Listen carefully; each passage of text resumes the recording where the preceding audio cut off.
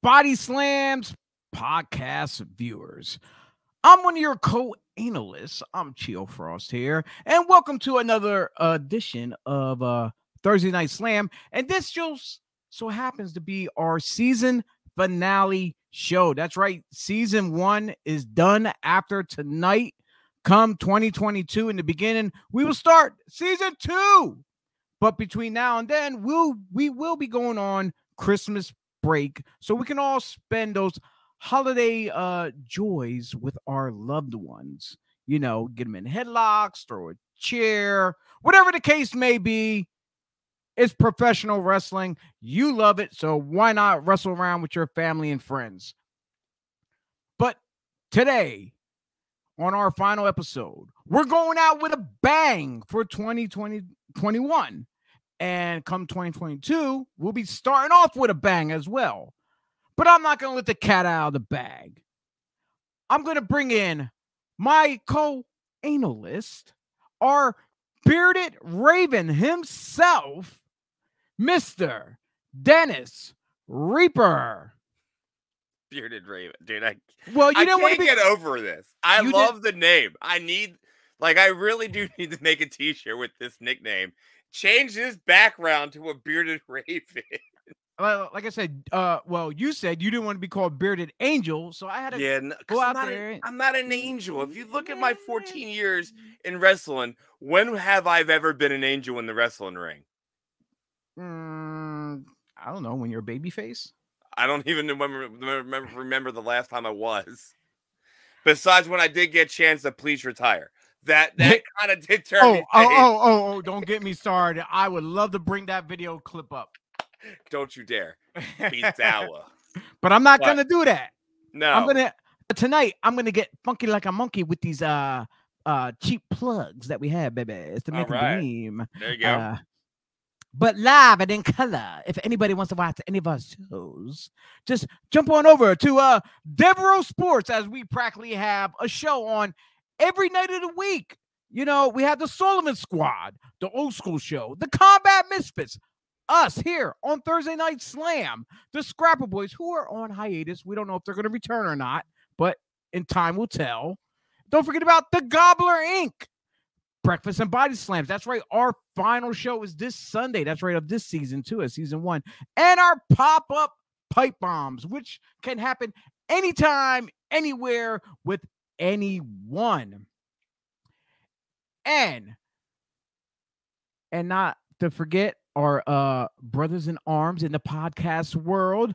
I want to give a shout out to the guys at the Tornado Tag Podcast, Anthony, Andy, and Brian. The 2 days at the 2300 Wrestling Podcast, Rob Williams over at Bob Culture Podcast, Backstabbers Wrestling Podcast, and all the way from Puerto Rico, Conversación de Lucha Libre. I don't think I wrote my R's on Lucha Libre, but it was close enough. Close enough. But I'm not a real Puerto Rican. I'm not a real Hispanic. I fit the part because I'm plotting on them. That's what it is. I'm plotting on them, buddy. Yeah, but it is what it is. I get clowned every day at work about it. But you know what, Dennis, I am gonna jump out of the room here. The show is gonna be all yours, my friend. You're gonna jump out of the room? I don't know when the last time you actually jumped was, unfortunately, you know. Because it looks like you got the food in front of you, so it looks like you're just gonna sit there. Oh, my bad. I'm gonna eat my starch. My starch. Oh. That's right.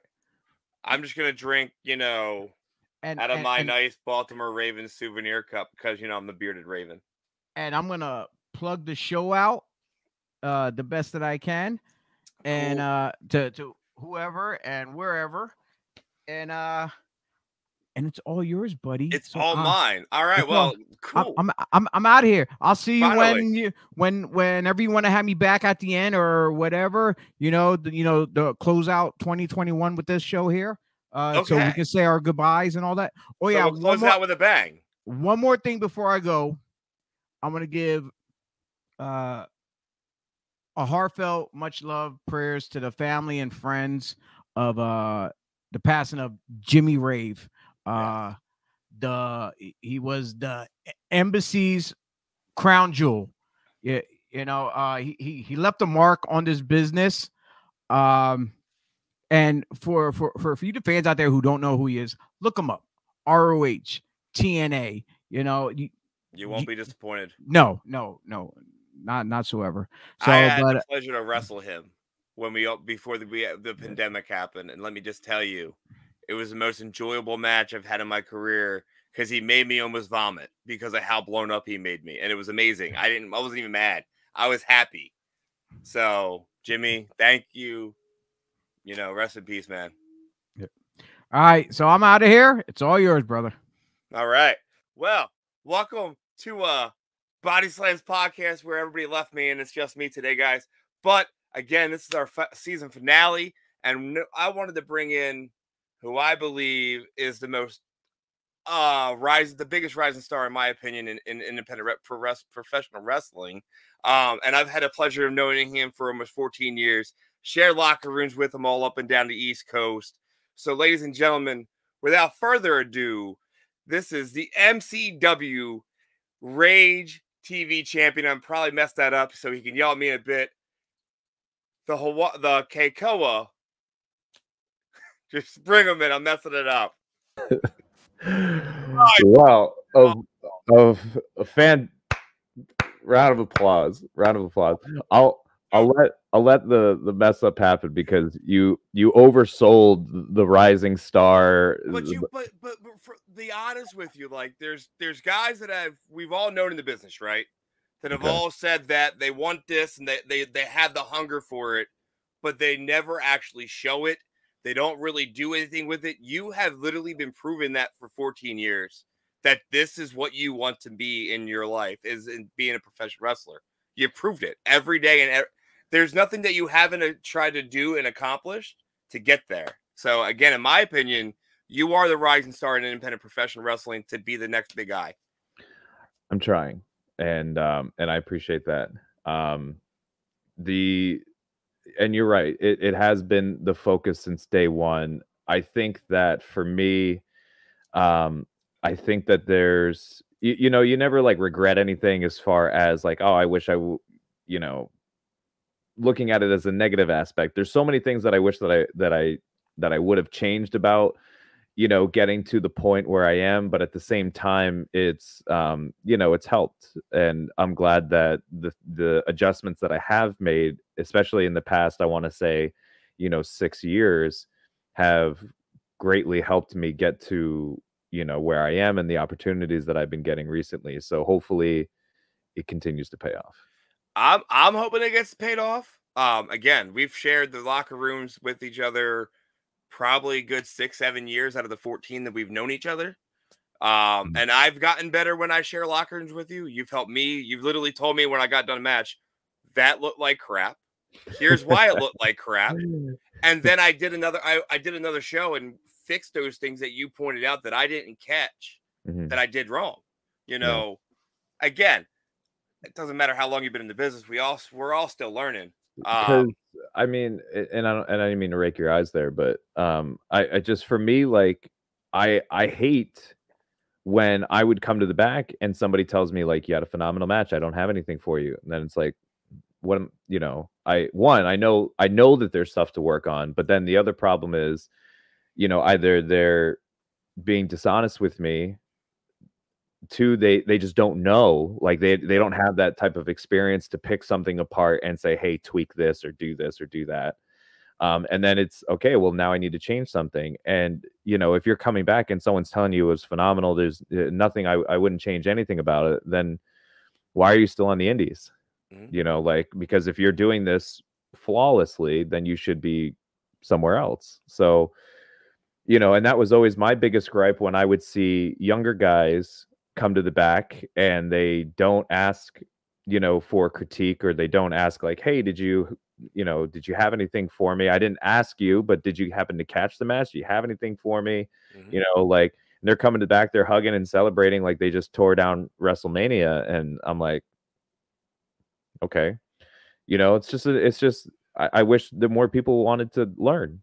Yeah. You know, there's, and I'm still getting torn apart, and I'm literally, you know, when I talk to other people and I send my stuff out, I'm like literally rip it apart. I'm like, I don't even care if it's something like, because yeah, I'm trying to get graded on a level of, hey, if I were signed, what would I get yelled at for? Because I want to know what type of adjustments that I may need to make in the future, hopefully. Whereas, and I get that critique also. It's like, well, you're doing this, which is fine because you're on the indies, but if you're here, you would be doing it this way. And it's like, but then they're also saying, but if it's a house show, you could still do it that way. So it's like, okay, so now I'm getting like all parameters of, you know, whichever route it would be. And that's what I want. I want to know everything. Like, I want to just dive into it. No, I totally understand. I totally get you. The whole sending stuff to people and getting them, telling them literally pull it apart. I remember doing the gut check back in the days, and Simon Diamond literally gave certain amount of people his personal email and says, I'm literally wanting you to send me stuff, and I will tell you what you did wrong. I would send him stuff all the time. And he'd be like, I remember when we did the gut check, he goes, the two things he loved about me was my strikes. He goes, they looked as clean as possible. He didn't like how the tag match went. And I asked how I could fix it. He goes, I'm going to send you what you did in the video, and we're going to fix it. So he did that. So I would always go back and fix it. I'm loving these. I'm sorry. I'm loving these comments that are popping up. Did I tell Aubrey Edwards to finish? I wasn't even in the damn ring when that AEW match happened, so I can't tell her anything.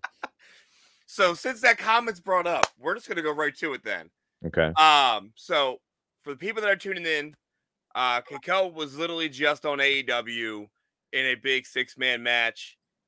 And I know Chia, there it is. Chia was pulling it up on the picture. You went into this match against 3 powerhouse guys. I'm gonna be dead honest. Dante Martin and Ricky Stark and Hobbs are probably 3 of my favorite in AEW right now for the younger generation guys. What were your thoughts when you got there? How did you feel about it? What did you get out of the match? I mean, of course, I'm always grateful for, the opportunities, especially because, for those that don't know, I was actually at AEW, a couple weeks before that. I was in Philly. Now, unfortunately, like that night, I didn't get to do anything. So then when we get to here, it's like, okay, well, I'm here, I'm assuming I'm going to have something because, it's a taping. But, again, things change, plans change, like doesn't necessarily mean any type of guarantee. So when I actually, got to see my name and I was like, okay, I'm doing something, then it was like, okay, like of course it's a great feeling. Being able to do it with those 3, and especially 3 very talented people, again, just blessing after blessing after blessing, and just being very happy that it's like, okay, all of that other stuff that you've been doing has gotten you to here. So now it's okay, now we're here. Now we need to focus on the next step.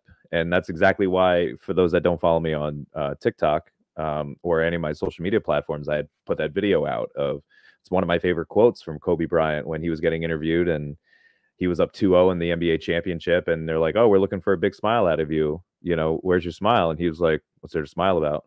And they're like, you're up 2-0. And he's like, job's not finished. And it's the same thing. I had the conversation with, a buddy of mine that was also at the taping, and he was like, how do you feel? I'm like, of course I'm happy that I got to do it, but now what? What's next? Like the like job's not finished. Like I don't have a piece of paper with my name on it. So there's still work to be done, So again, it's grateful, but not content, because when you're content, then you're stuck and you stay and you're comfortable. I don't want to be comfortable. I want, all right, what's next? What's next? Yeah, exactly.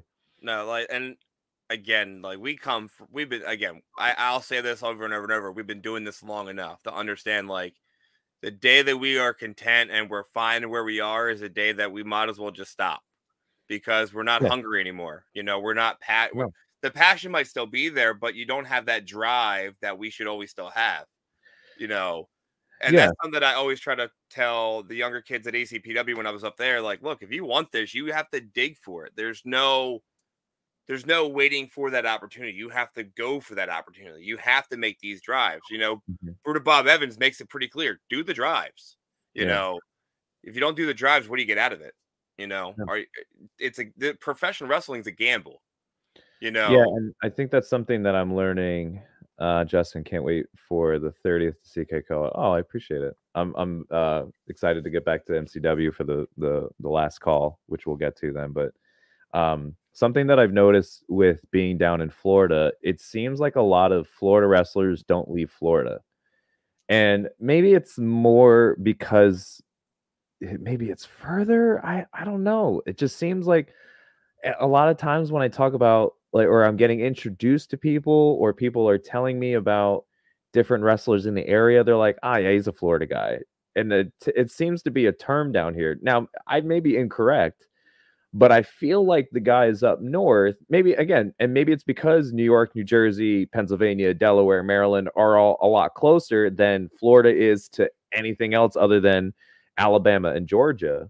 Maybe that's it, but to me, like North Carolina it's not that far. It's the same distance from where I am to North Carolina as it was when I was in Pennsylvania to North Carolina, and I did those drives. So I that's what I'm starting to realize. It's just, maybe that's starting to dwindle down. I don't know, but that's just not my advice, I guess. That's not your cup of tea. That's not how you do things. Like no, but in where I am now, and now that I've been doing this for a little bit, my main focus is MCW because MCW is a place that gets me better. And now with these other companies that reach out to me, it's like I don't mind doing any other shows, but they're my number one. So, and luckily for me, that MCW is so busy that's the priority of my bookings, and it keeps me constant. So, now I travel more, but I travel less in the same instance because someone's like, well, how do you like the you have to fly up to flying is easy. I sit on the plane.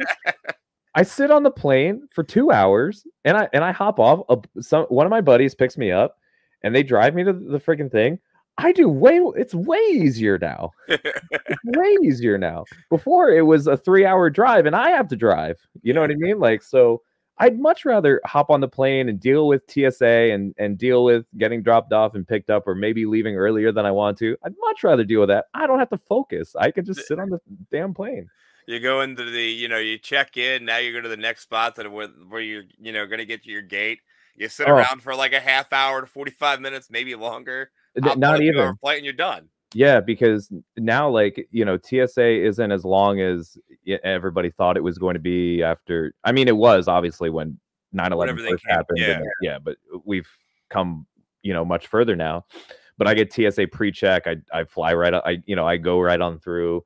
Since I'm only usually flying for the weekend, I just have my one carry-on, so I don't have to wait for another bag or anything like that. So yeah, I very quickly picked up on the constant traveling, constant flying. No, and again, like I've done.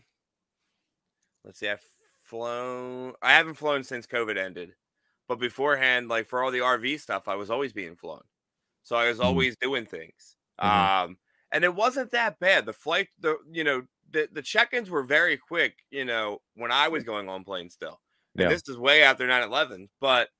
If people want to go flying and they want to travel for wrestling and they go during a holiday season, of course it's going to be busy. Like Christmas is going to be jam-packed. You're flying up here right around Christmas, after Christmas. Yeah, right after. I have to. I'm flying out Wednesday morning at like 5 a.m. So it shouldn't be busy. And then I'm flying back Friday night. My wife's giving me the eyes because she has to pick me up Friday at 11 p.m. She's like, you're landing an hour before New Year's. Really? And I'm like, the differences of flight price was astounding if I didn't pick any other flight. So I'm like, that's what it is. Sorry. Yeah, sorry. Would you hang on? Would you rather the 11 p.m. pickup? Or would you rather the 5 a.m. drop off?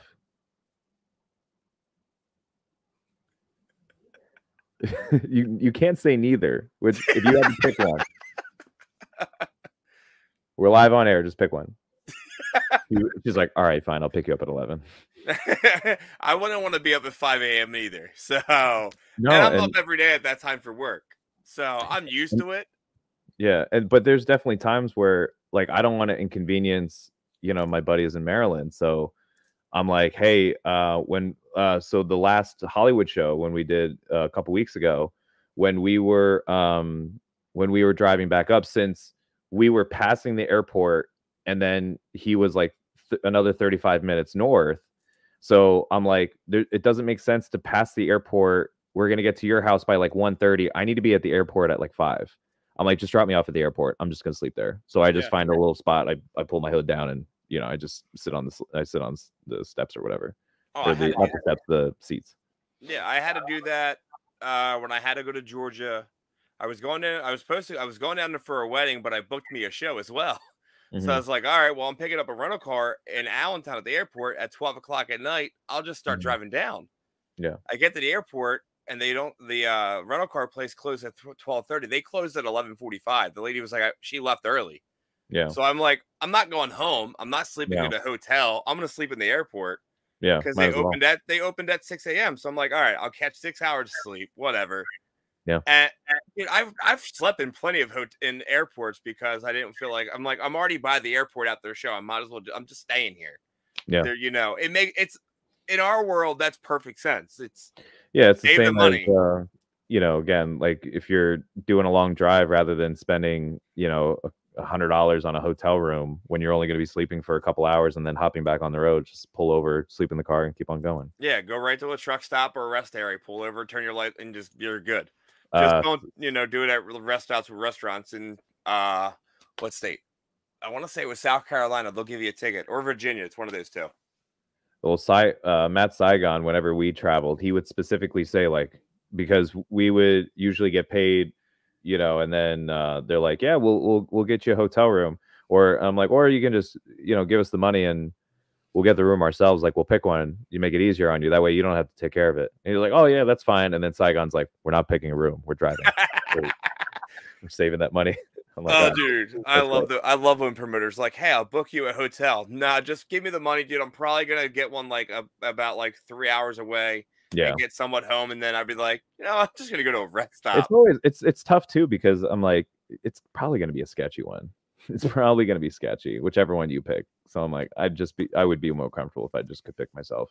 Listen, I loved wrestling down in North Carolina and Mount Airy for AIWF, but that one hotel was pretty sketchy. Yeah, absolutely. Like that was a sketchy hotel. I love all those guys, Matt Classic and them, but that was a sketchy hotel. I agree. But so, okay, for 14 years, you've been doing this. What's some of your highs, some of your lows within the 14 years you've been in the professional wrestling world?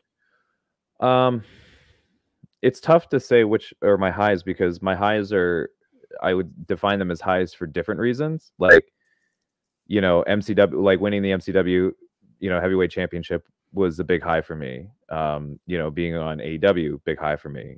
Being on WWE, big high for me. Like these are all different, bigs, for different reasons. So it's kind of tough to say like, what's the high of the career? Because again, and I'm also still going, and I feel like I'm just getting going. The lows I would feel, it definitely sucked when, like I tore my ACL and I had to go get surgery and I was out for the year, because at the same time when I had torn my ACL, my girlfriend at the time had broken up with me. So mentally it was a big, like, I just ended a long-term relationship. Now I just lost wrestling and here I am sitting on my couch, like by myself, injured, and I had nothing. So that was a big mental, like, repair essentially, but it was good at the same time because if it wasn't for my ACL tearing, then I wouldn't have created new characters that I wanted to come back with, which wouldn't have evolved to, essentially everything else that I have as far as the Hawaiian Warrior or even my wife. Like I wouldn't have met Sammy at the Sanctuary show if it wasn't for tearing my ACL, because then I created that new character that Trotsky wanted me to come and do his shows for, which then met Sammy. So like, it's also tough when you're saying, oh, well, these are the lows, but the lows are still good too. Like, yeah, you know what I mean? Like everything happens for a reason, but that was definitely one. And I think the only other time that was like really low for me was when I was overseas and I was doing a tour, and I kept messing up because I just didn't know the rules of like being on the road with a bunch of guys in England, you know, like in the UK. I didn't know what the rules were. Like I didn't know proper protocol. And then on top of it, I was saying the wrong things by accident and then getting myself more heat. So it was like every day I was getting more and more heat, and I wasn't trying. Like I was honestly trying to be a nice guy and do this or do that and get along with everybody, but I just kept fucking up. And it was that was a struggle. And then at one point, the veteran of the group had said, you know, if you leave here with all your teeth, I'm going to be surprised. And I'm like, like that was a struggle. So then it was like kind of sitting on a day off in England, like, what do I do? Like, I can't win over a couple guys in a van. Like, what am I going to do if I ever got to WWE? You know what I mean? Where I have to essentially be friends or at least get along with all of my colleagues. No one's going to want to work with me if I keep messing up like this. And I'm like, you know, how do I keep doing this? So there was actually a thought that ran in my mind of like, do I keep doing this when I get home? Like, do I just go home now? Do I pay for a new flight? Like, it was a big, like, circle of thoughts going into my brain for a second, but then I slept on it, and then the next morning I'm like, no, what the fuck am I doing? I'm like, yeah, I got this. I just need to figure it out. And by the end of it, everything was fine. But that was a rocky moment there. Yeah, I can't imagine that moment because I haven't done an overseas tour yet, which will probably happen as long as I get cleared with my dome area to do a Mexico spot. But now I'm leery about doing a Mexico run. You know, but Mexico is different. You know, like every culture is different, and every group of guys is different. And when it was explained to me what I was doing and why it was bad, then it was something different. Then it was like, okay, I can adjust this from this because now I understand. And that's something that I've taken in my personal life and in professional life is, okay, well, whatever situation that you're going through, look at the other side first and see what their perspective is. Because if you can understand their perspective, then you might be able to understand why someone is reacting the way that they're doing. You know, because I feel like everyone is so reactive. You know, if somebody starts yelling at you, you're just like, whoa, whoa. And then like instinctively we start yelling back. I feel like that's what the majority of people would do. Whereas, you know, like if somebody started yelling at me, it would be kind of like a step back of like, okay, let me assess the situation. Like, why is this dude yelling at me? You know what I mean? Like it's those types of things. And the big, you know, again, looking at the other side of that situation was like, you're taking a spot from somebody that lives here that could be doing this tour, learning from these people, and you took that from them. And now you're ruining it because of the way that you're acting and the way that you're being. And I'm like, okay, I see your point. I need to fix what I'm doing. And again, it wasn't like I was purposely trying to be a dick or anything like that. It was just I was accidentally saying the wrong things, and some things were taken the wrong way, and I needed to apologize for them. And you know, but everything was fine. And I would never regret that tour. I would never regret making those mistakes at all, because again, it's taught me so much even after that. Yeah, no, I totally agree. I remember, you know, back in the LVW days, I'm in the locker room, and you and it was you and Sebastian, I think, were a tag team at the time. Okay. And you guys were going over, or no, it was you guys versus South Philly's Finest, I want to say, and someone blew up because someone wasn't there yet. About they weren't gonna, you know, for championships and everything like that. And I knew you came in, you were like, look, I don't really give a rat's ass what you want. My tag partner in here, this is what they want. We're going to do it this way. If you don't like it, there's the fucking door. And I'm just sitting there going, I don't remember any of this. Dude, I remember some crazy shit back in LVW days somehow. But I don't think I didn't team with Chris and LVW. I teamed with Pretty Boy. No, you teamed with Sebastian. And if I did, you're probably right because I don't. Look, it was the only reason I remember this is because I teamed with at the time it was Skull, Team RIP versus Riptide. Yeah, so Joey Lugo, Ricky Martinez was my Riptide partner. Yeah, if you just said Riptide, that's Joey. That's not Sebastian. I know you team with Sebastian though in LVW though too. Not in LVW, no. Oh, I thought it was LVW. No. Well, I know he wasn't really there that much, but either way, yeah. But this all went down, and it was like at that time I thought you were I won't lie, I thought you were an arrogant, cocky son of a bitch. I ain't gonna lie. No, but then I got to know you because I did that tag match against you guys, and you were like, "Hey, so here's what didn't work in the match on our end and your end," and that was the moment where I realized everything opened up, and I'm like, okay, he's not really arrogant. He gets it. I get what he's saying to me. Yeah. So I get why he was pissed why all the BS went on earlier.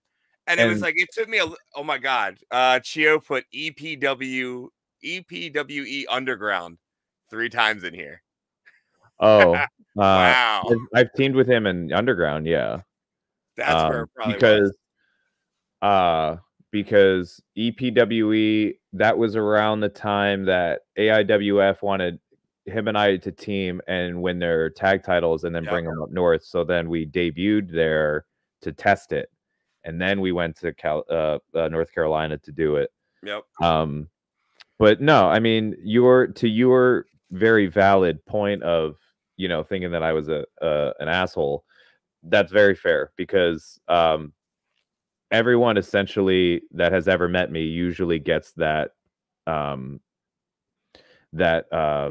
feeling first, and then for those that get to know me, they go, oh, okay, they understand the other side of it.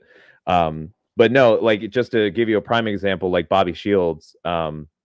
So Bobby, the last MCW show, he had came up to me and as of right now, he has no plans on continuing to wrestle. Like he thinks he's done.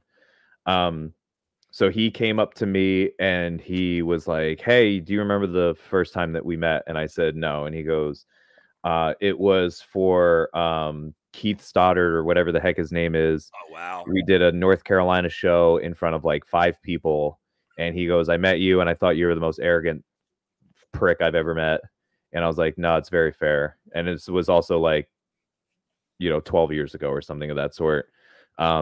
But no, I'm like, no, it's very fair. And he goes, but then I got to work you, and then I understood. And I actually again, because I'm such a big Kobe mark, but I had another story that I heard from another player talking about Kobe, and I was like, okay, this isn't my exact scenario, but again, it's he went to Kobe and was like, yo, why are you such a dick? Why, you know what I mean? Why are you an asshole? And then what his defense was, he's like, I see my teammates show up 5 minutes before practice starts, and then they leave right after practice. He goes, they ain't hustling. He goes, why the fuck would I pass them the ball? He goes, they don't want it. He's like, they ain't working for it. He's like, here I am an hour early. Here I am, staying late to work on my craft and get ready for the season. And they're slacking. He's like, why the fuck would I pass them the ball? And so then that player that was telling the story, he was like, all right, I see how dedicated he is, and I see his perspective of it, which I then think people that do get to know me, one, there's a whole other side of me outside of wrestling, but overall, because of the way that I take the business. But then again, when you break it down, I am here to help, and I'm here to help anybody that wants to learn. And I always give the disclaimer of it may be the wrong advice, but here's just my advice. But it's definitely the first impression, which I've gotten a lot, which I apologize for to everybody. And again, I was green as hell when you first met. We didn't get. Well, we all were. We never worked each other probably for I want to say maybe the first 6 months in LVW. You remember better. I get, and that's only because they randomly threw me and the guy Skull at the time into a tag team called Team RIP and said, "Hey, your first match is against Keikoa," and then we're like, "Okay, whatever, what that's cool." And then then I got to work Axel Rotten and all that, and Pretty Ugly, and Axel Rotten was hilarious. But it was also the same story with my buddy Diaz at MCW, because the first time that him and I had to work each other, he had again heard the same thing, that like Kiko is an asshole, like he's not a nice guy or whatever. So we were supposed to face each other in the second round of a tournament, and he actually tried politicking to face somebody else because he heard that was going to be the second match, and he's like, I don't want to face Keiko. I'd rather face, I think he wanted to face Ryo, I think. But either way, he was telling me the story. He's like, oh man, I politicked the shit out of that. He's like, I did not want to work you. And he goes, but it didn't work. He goes, I was told to work you. And he's like, I wasn't excited about it by any means. So I was a heel. I was doing my King character at the time, and he was a babyface. So for those that don't know who Diaz is, he's very short and he's very skinny. Not that I'm big by any means, but clearly there's a size advantage. So I went up to him as the heel, and I was like, hey, here's the idea for the match, because it's not going to be long anyway for the amount of time that they gave us. I said, charge me at the beginning of the match. I'm going to cut you off right away. I'm going to just do like throw you up in the air, let you fly. Boom. I'm going to beat up on you for like 4 minutes. Very slow.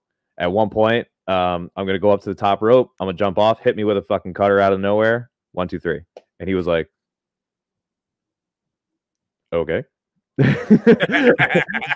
Easiest match he's ever had. I worked Diaz once down at ACW, and I get to the venue, and the gentleman at the time that ran it was named Chris, tells me, hey, you can't wear that gear. I'm like, why? He goes, because I have that gear. I'm like, oh, was it like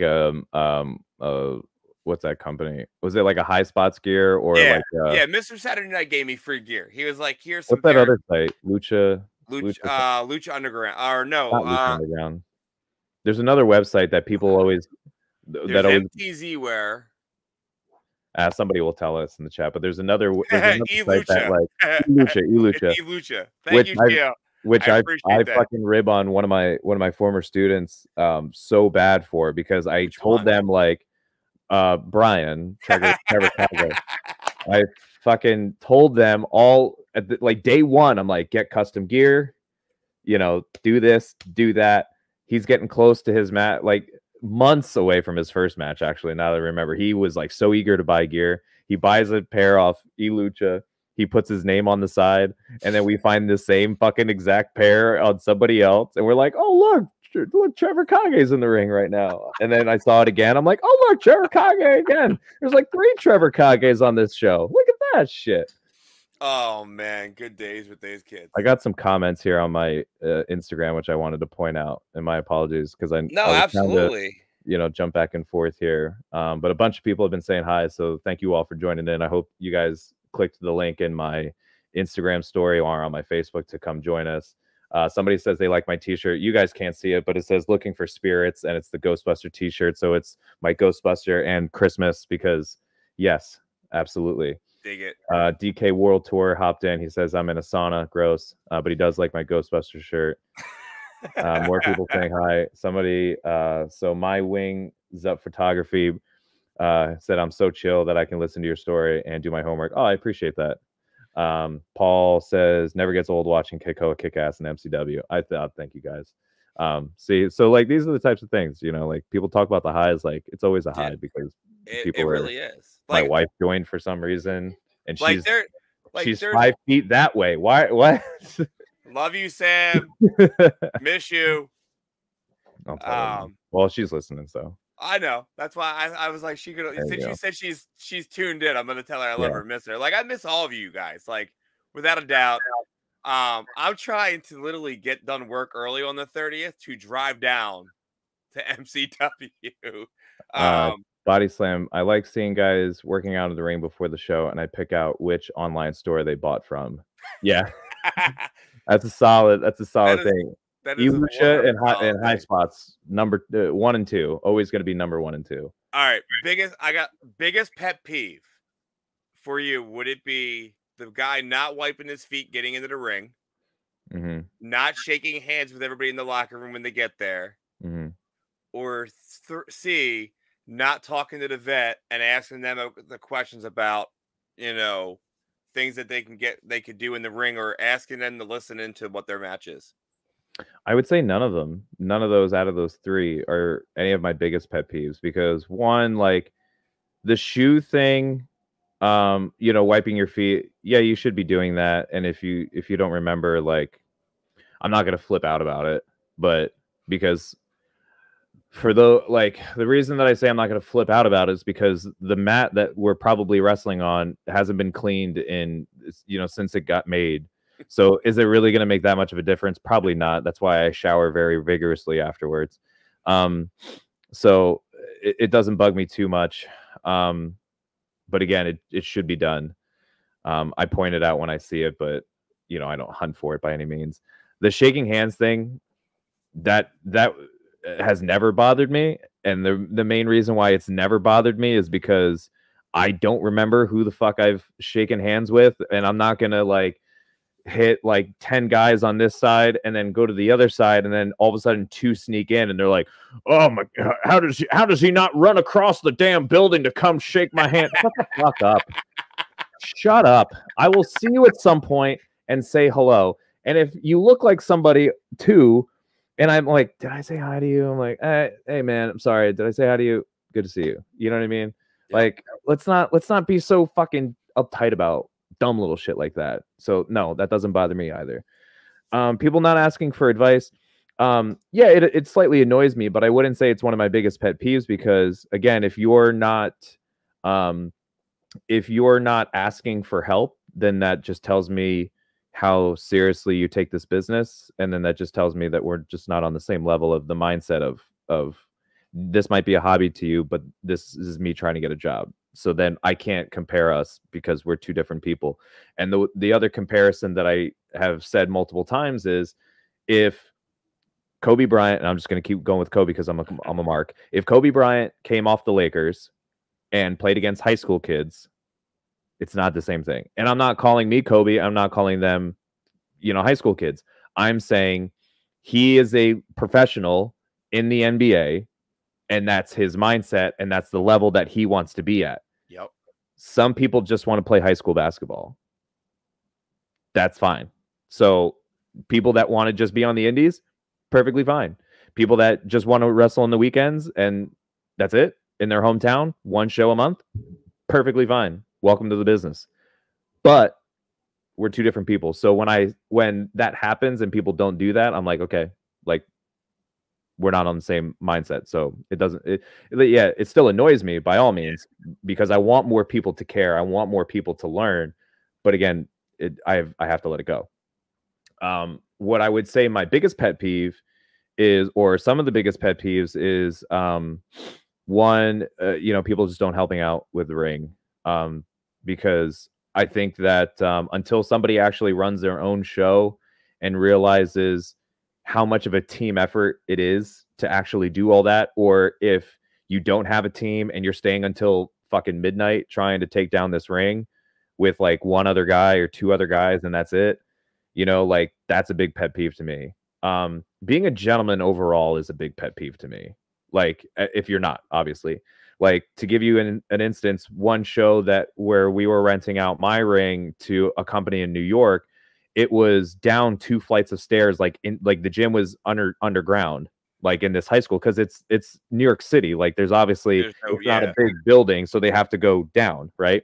So the gym was 2 floors down. We're carrying the big frame up 2 flights of stairs. My 145-pound like 5'1" wife is carrying this heavy ass metal up 2 flights of stairs, and there's 2 big motherfuckers at the top of the steps that have now seen us do multiple trips up and down, and they work their tag match, and they're superstars, and they can't grab a board, or they can't grab anything.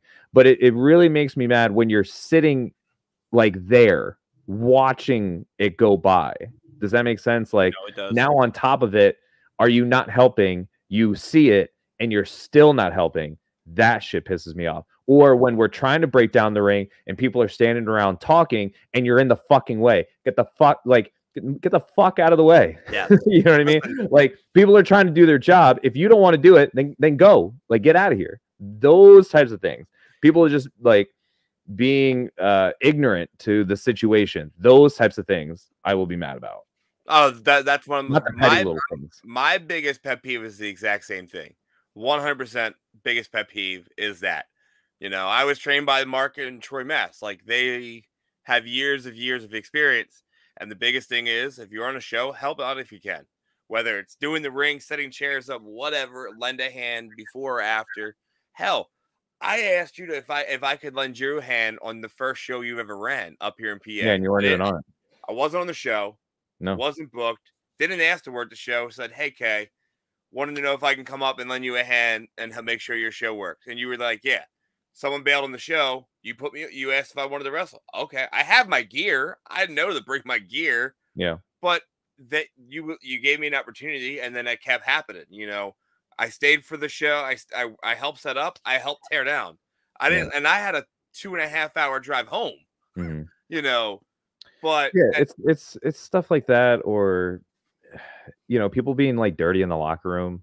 Oh, dude, I can't stand. No, that's the bit. I can't. My bit. That's one of. So at ACPW, and I said this to Tyreno and them. I have no disrespect to any of them, but I hated the fact that everybody would just throw the wrist tape and the trash on the ground and roll out. So then you leave the entire show. You leave the person, the promoter, the booker, and the 4 students that are all the students that are tearing down and the ones that are not. They clean up your locker room now, which it's like, dude, it's not hard to take your wrist tape and throw it in the trash can right behind the locker room. Yeah, and these things that I get mad about they're not stupid little wrestling rules. Like they're it tells me more about you as a person. Now the wiping the feet thing, it's courtesy to others. Yeah, you can always say those types of things, but again, like this falls under more of your character. To go back to Body Slam had asked if Work Rate Training Center was going to be, right there. Will the Work Rate Training Center reopen in Florida? As of right now, I don't have any plans on doing that because I'm so focused on getting to that next level. Not that I wasn't before, but with where I am now and what I'm doing in Florida and what my time is being put towards, I don't want to take time away from what I'm working towards to focusing on others, because then, to also flip it, like I feel terrible that I up and left Pennsylvania and just closed everything, was like, okay, I'm moving to Florida, but that's where life took me. So I felt terrible that, I did that and I had the school and things were going fine and we were doing shows and everything like that. But it was also kind of a blessing that COVID happened the way and the timing that it did, because then it led to everything. But as of right now, no, I don't have any plans. I don't think I will, unless it kind of like falls into my lap again. And probably until I'm past what I feel is like, okay, the window's closed, I'm never getting signed by this point. Like, I'm too old. I feel like that's when I would revisit that idea. That's fair enough, statement there. Like, as much as I would love to see you have Work Rate open back up and see you, put shows on like you did up here to where it's ran professionally and ran the proper way and the right way and everything makes sense. Whatever it happens, I'm there, whether, it's just to help you do stuff backstage or whatever. I'm always going to be there for you. Don't worry. Don't worry. We take care of your son's Tommy Vex up here. I have no idea who that is. I don't either. Yeah, it's I don't know. Funny name. Yeah. I thought is it like Tommy Gun? I don't know. But that's the other problem too, is like I don't know as many people down here. So also to have a team of people that I trust is I have to get to that point. And that's why like a lot of people are like, it seems like you're wrestling up north more than you're wrestling here. And I'm like, well, there's 2 reasons for that. One, because again, MCW is number 1. And it's hard to find a promotion that I feel is going to help me and not just take bumps off my card. You know what I mean? Like, I don't want to just like I'm so focused on the next level right now that it's not like I'm scared of bumps by any means, but I don't want to go and do something that I just feel like is going to, and now especially because I have a daughter. Yep. You know what I mean? Like my two focus is on making sure that I'm providing for the family. She's you know, providing for the family / she's healthy. I get to spend time with the family, whatever. And again, getting to that next level. So if it's going to interfere with one of those things and I don't feel that it's worth it at that point, then okay, like I have to put my focus on, I have to put my eggs into the baskets that I feel are going to be worth it. So if a company is reaching out to me and they're like, hey, you want to drive 14 hours for $50? No, absolutely not. No. Like when I was 10 years younger, absolutely. You know what I mean? But by this point, with the amount of you know, training that I do get to do and the amount of shows that I get to do, no, like I'm good. I'll take the weekend and spend home with my baby. Like I remember driving all the way down to Mount Airy for the, I want to say it was either the first or the second Crazy 8 tournament. Wrestled Friday night and Saturday night for $0. You know, because I wanted the, you know, I didn't know I was going to not get paid, but you know, they didn't draw, so I can't tell the promoter you have to pay me. You know, it's one of those, they didn't make money. You know, unfortunately, and at the same time, it was exposure for me. I had a good time. I got to meet Cedric Alexander, who I've become good friends with, and I love the fact that where he's gone with his career. You know, again, goes back to you. Like I can't wait. I'm hoping it happens because I want to see you on the TV more, and fulfilling that goal and that dream that you've had to be there. You know, you've been. Let's see. I've seen you do stuff. Maurice as you know the karate instructor. I've seen you do the WWE Underground stuff. I've seen you do AEW. I just want to see it be permanent now, you know. And it's not to say I know you. It's to see the fact that all the hard work, all the long drives, all the lack of sleep, the training you've done has finally paid off to an extent. Because you know, you keep bringing up Kobe, and I'll bring up a Kobe thing. And I saw it this week or last week. One of the guys talked about Kobe Bryant about how they got to the facility for their game against the Lakers, and Kobe was in the gym work and the gymnasium practicing free throws and 3-pointers. He said he worked out for about an hour. He leaves. Kobe's still working out. He comes back 2 hours later, and Kobe's still working. Like that's that drive that Kobe had. He was always looking for perfection. You know, he was never satisfied with anything because he didn't feel like he hit perfection. You know, that's that drive he had. That's the drive you have. That's the drive a lot of us have. Because I'll never have a perfect match in my mind. People can say it was perfect, but I'll be like, nah, it was all right. Something was off. I don't know what was off, but I'm going to watch it, and then I'm going to figure out what I did wrong. Yeah. And again, it's just, I feel like a lot of times when I talk to different guys about, you know, training and, you know, diet, lifting, all these types of things, it's like, well, just don't lie to yourself. Because if you're going to lie to yourself and say, you know, my diet's on point, my cardio's on point, and then it's when you're put into that situation and someone can tell that like it's clearly not, like just don't lie to yourself, you know. So you're only hurting yourself at that point. Yeah, I know. Like I know my diet, my cardio is all out the door because like I can't use the gym. Because I work, my hours are just insane. So if I go to the gym, I can't even get a half hour in the gym. But once me and Nina move, closer to the gym, then it'd be different because I have to pass it to get to work. Plus the gym at the hotel, at the apartment complex is open 24 hours. So then I can just go to the gym at 4 a.m. in the morning. Ready for this? Oh, this is the next thing. How far do you have to drive to do a burpee? Nowhere. It's in my house. Exactly. No, I know. That's always my next thing when people say like, "Hey, I don't have time." Like, okay, well, either you get up early, or you get up early, or you stay up later, or if you don't have the time to drive for whatever reason, oh, I don't have a car, I can't get there, or I can't afford a gym membership. Okay, then you're gonna have to figure it out at some point. Yeah. So oh no, 100%. Yeah. You know, really I want to be in the gym. Person. I do. I'm afraid to have one of the issues that I've been having with my head lately of being in the gym and it popping up. So like I have to hold off because, you know, safety wise, like, and again, everybody's surprised that I took me out of the ring. I just canceled all my bookings for next year, and that was a lot of money that I was counting on. But I tell people, I go, you know, my main goal is safety, not just for me, but for my opponent. You know, if I can't if I know mentally that I don't feel like I'm going to be able to keep you safe in the ring with me, then I have to permanently sideline myself until I know that I'm clear and I get told nothing's wrong. You know, that's just me. And you know, I never listened to doctors in the beginning. Now I have to, because I have a little girl just like you. I have a family. You know, I got bills to pay.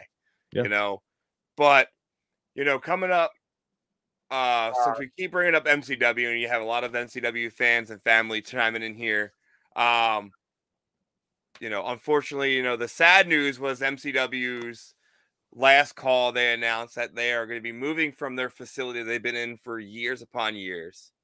And you're going to go out with a bang. You know, you're the Rage TV Championship match, and you're going up against, without a doubt, another rising star in professional wrestling, Brandon Scott, who has been all over as well, just like you. You guys have both been fighting to be the top guy in this company. So give us your thoughts on this, man. Like, what do you like? And I know it's probably not going to be the first time you face Brandon Scott, and it's definitely not going to be the last time you guys will face each other. No. You guys have history here. Yeah.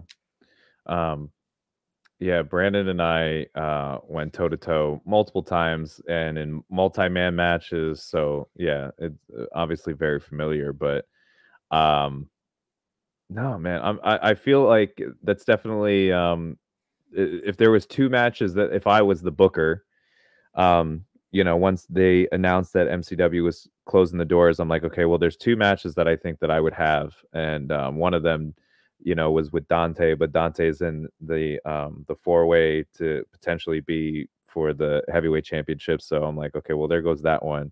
So then my next would have been Brandon Scott, as far as like my guess, because if we're gonna close the doors in Joppa, and you know, we're gonna give them like, hey, here's some matchups or people that have, you know, made the building to what it is and has helped MCW, then yeah, absolutely, it would be me and Brandon Scott, because we've done it numerous amounts of times. So yeah, it's only fitting. Oh, it definitely is fitting. Like, and it's sad because I haven't had the opportunity to make it down to MCW. Because every time they do run a show, I'm either booked somewhere, or I'm working, or I have my daughter, and it drives me nuts because it's still one of those facilities. It's like going to the Monster Factory. They're so well known. They're so big of a name. It's one of those experiences you can't get with the fans base. Like MCW gives the fans, without a doubt, in my opinion, from videos I've seen, from people I've heard from, not just from you but other guys, MCW provides the fans, without a doubt, the best entertainment in that area. Like MCW does, no one can do what MCW does, just like no one can do what PPW does up here in PA. MCW is Maryland wrestling.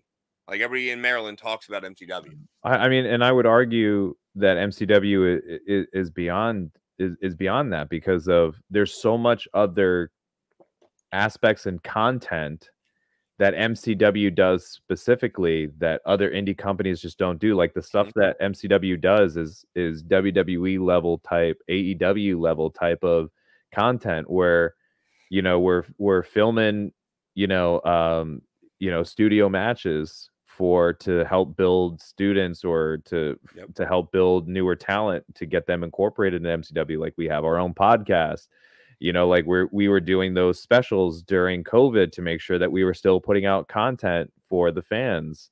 You know, we have the regular MCW shows, we do vignettes for the Trons and everything of that sort. Like there's so much beyond MCW than just putting on a regular show, that I would make that argument of like, I don't think there is another company that's on MCW's level that's not a major player. No, and I won't even argue that one. Like without a doubt, can't argue it, hands down. I agree with you. I don't know of another company off the top of my head that does the amount of content that MCW does, the amount of work that MCW does. And this is also, you know, with their training school and with the birthday parties that they're constantly doing for families around the neighborhood, like it's just nonstop. So every time that I fly up there, I'm like, okay, well, is there anything else going on? Like, do you need me for anything else? Like, I'm up here. Like, let's do stuff. like, yeah, let's, you know what I mean? So like I did the last show. I flew in the morning of. I did the show on the Saturday, and then there was a birthday party the next day. You know, so I was like, yeah, let's do it. You know what I mean? Like, I'm still here. Let's do it. So I'll fly out after. Yeah, I flew out right after. I think it ended around like 3:30. My flight was at 5:30. Yeah. So I don't know if you remember a gentleman in Trip WA named Frankie Frizzo. That sounds familiar. So Patrick Bernard is Frankie Frizzo. 09. He looks very familiar. Man, I'll send you a photo of what he look. If I saw the gimmick, man, that sounds so familiar though. Oh, it definitely would be when you see his face. I'm terrible at that stuff. But no, he looks familiar. Like the name is hitting there. But yeah, if I haven't seen you since 09, shit. Okay. It's a long time. Like he's trying to make you actually, think back to like the wonder years. Dude, I told I told a friend of mine something today, and she's like, "Yeah, you told me that yesterday," and I'm like, never mind. Like it's that type of shit. I'm terrible. I'm just terrible. Dude, I do that every day at work. Yeah. Every time we have a new guy, I'm like, I say something with them when they're with us, and then I'll say it again the next day. They go, "Hey, you kind of told us that yesterday." I'm like, I know. I'm gonna say it like probably 5 times. Yeah, and I usually, anytime I tell a story to somebody, I start to feel like I don't know if I'm feeling like deja vu because I told you this story or I've just told this story before. So I'm always like, just cut me off. if I ever heard it, just boot. So we've been on for an hour. I know we discussed it would probably be about a 45-minute episode. Sometimes they run longer because we get into those flows and we just keep going. Yeah. But I know there was someone in here that said hi to you earlier that they can't wait for the show. Justin? No, it was somebody else. They can't wait for the 30th. It was like a Danielle. Oh, okay, yeah. Danielle, yeah, I know who Danielle is. Yep, right there. Danielle Davis. Yeah, so Danielle is actually somebody, and Isaiah's her son. So that was the birthday party that I was at. Oh, wow. Okay, look at that. Yeah. Already chiming in, watching you talk. See that, and again, those are the moments that I love. It's the small things. It really is for me. She sent me a picture of me and her son from like the first show that they came to and got to meet me, and then up until the birthday party, and you see the size difference of only a couple years. So it's stuff like that, man, that always gets me. Like I have another friend of mine who has been watching me since she was 7-8 years old, I think, and now that was year 1. So now 15 years later she's a freaking adult, and it's dude, I'm still here. Look, I remember we had Amber Rodriguez on a couple weeks ago, and I've known her before she got into the wrestling business. So for me, it was like, this is someone that I've known for 14 years, and now I get to see her live her dream while she's killing it. Yeah. There's another gentleman named Dakota Snyder that trains at the dungeon with Mark and Troy Mass that I've known since he's been like, I want to say 7 or 8, because he was coming to LVW. He's related to Molson. And he always wanted to wrestle. And I'm one of those guys that was like, look, if you want to do it, there's 3 schools to go to within driving distance of you. Yeah. No one in Allentown anymore besides the Samoans. And he was like, you know what? And they're not even there anymore. Yeah. So he was like, I'm not going to go there. He showed up at the dungeon. I didn't even know he's coming to try out. I was like the happiest adult ever. Like it was my kid's first day of school. Yeah. Because it was like, I get to help him. Yeah. And I got to be part of he was on one of the DEF CON shows that never got aired because we lost the footage. And then I finally just found all the SD cards that we did a special during Halloween and during the tapings, and he wrestled. And it was the funniest thing ever because he got destroyed. And it wasn't even my booking. Mark and them all booked it. And it was the funniest thing because I'm outside cooking spaghetti for the whole guys because it was like they wanted spaghetti that night. So all I hear is the entire place going nuts. I go in and they go, he killed Dakota. Like, what do you mean he killed the kid? He's not allowed to kill the kid. But the kid loved it. So it was great. Renegades of the Ring. Yep. So your next show that you have, I believe, after December 30th is your January 9th show. Yep. Which is my birthday. Which, unfortunately you won't be able to come to my birthday party, man. I have balloon bounces and, pinatas and llamas and stuff. It's cool. Wrestling comes first. So I don't know much about D3, so I can't really give what I know, but so give us a rundown here, man. So D3, another rising star on the independent circuit. He's done a lot of AEW stuff. He did a lot of stuff with them during the COVID year. He is phenomenal. Great dude overall. And he had put out a promo the other day, and everything that he said was exactly right. Him and I have known each other for quite some time. I definitely consider him, a good brother inside and outside of the ring, because we have so much in common. We're both trying to get to that next level, so we automatically connect. We are both girl dads, automatically connect. We just have such a passion for wrestling, and we also have a passion for our culture, and like who we represent, him and where he's come from. And man, he's like a superstar over there. I see there's so many articles from his country that are being written about him and how well he's doing, and he earns all of that. Very happy for him that he's done so well. But now this will be the first time that we actually ever get to work. We've worked for PPW, for many years, and now Pro Wrestling Action. So I'm very excited. I definitely think it's going to be the Steeler. Because I think it's just going to click. I think it's going to click. I think it's going to be well. So I think the people of Florida are going to enjoy that one. Are you? And I would ask, are you going to be? And that Dave, I will definitely ask that question. Is there any way that you might possibly live stream any of these matches? If fans wanted to watch these matches, is there a way that people might be live streaming? Or they're going to be on IWTV? No, MCW doesn't, because we have our own network. Mm-hmm. It's MCW Rage TV. You can get it on the Roku. If you have that, you can download the app, or you can subscribe onto their website. If you just type in a Google search, MCW Rage TV, it'll pop up for you. So MCW won't live stream. Pro Wrestling Action does not live stream either, but they do upload to their YouTube channel, so you can definitely check out every show soon after the event airs.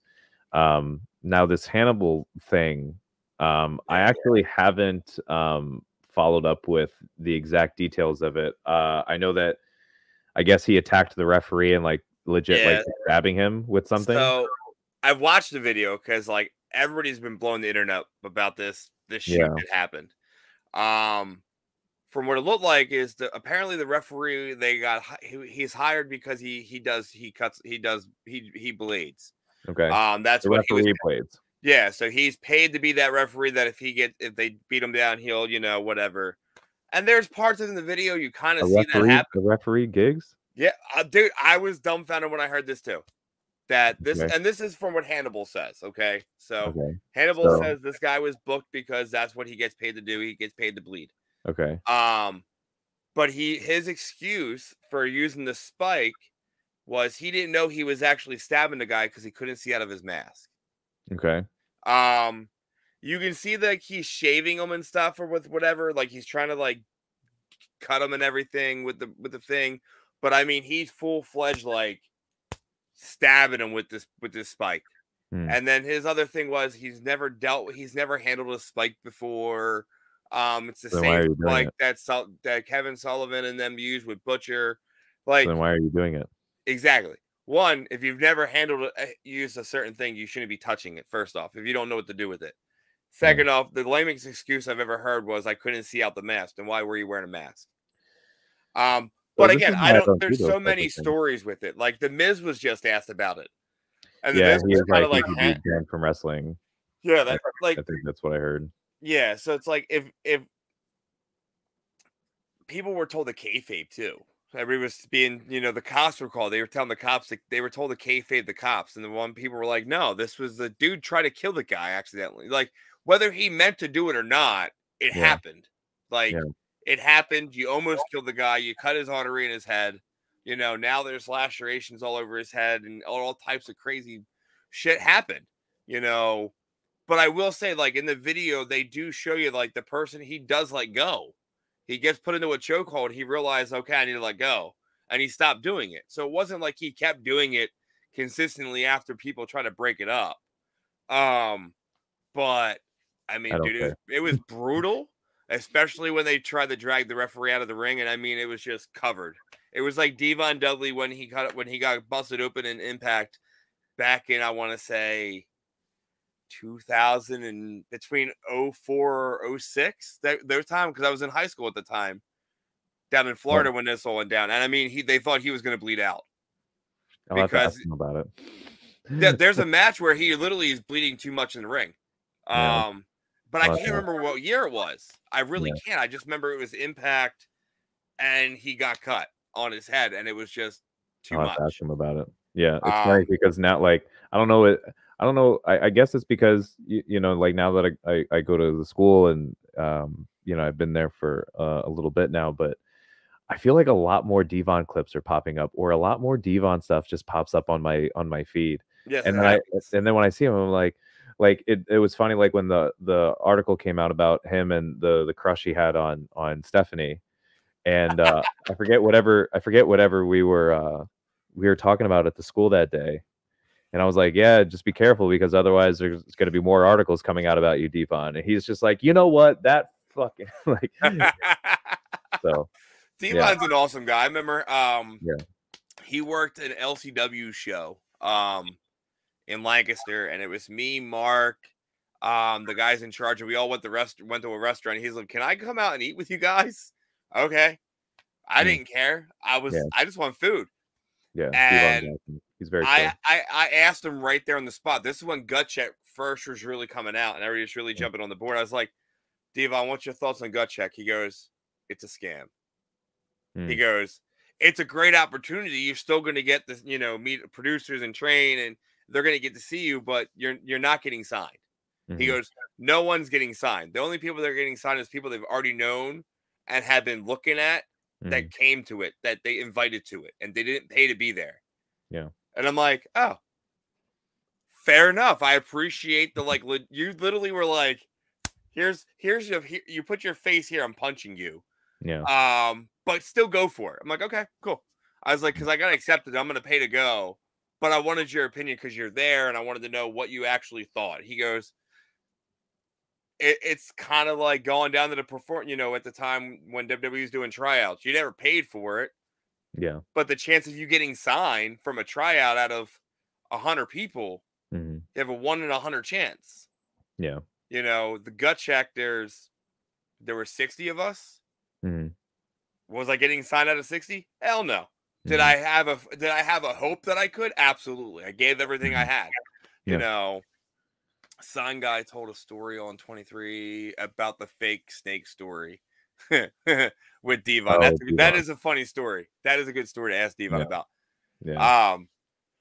But going back to the past you doing this for so long, and now you're living in Florida. You're in the main capital of professional wrestling. I'm going to say it that way. Florida is the capital of professional wrestling, and it has ever since the Performance Center opened up in Florida.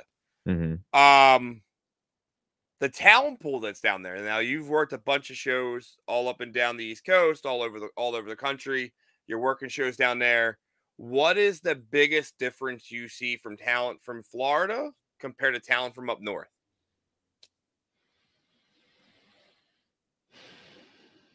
I'd say it's the same. I wouldn't say that people are better or worse. I think it's the same. The people that are on that level, that I think on that same type of level of mindset that I am, are few and far between. There's definitely some down here, and that's a great thing to see. But you know, again, I've just been more focused on just what I'm doing.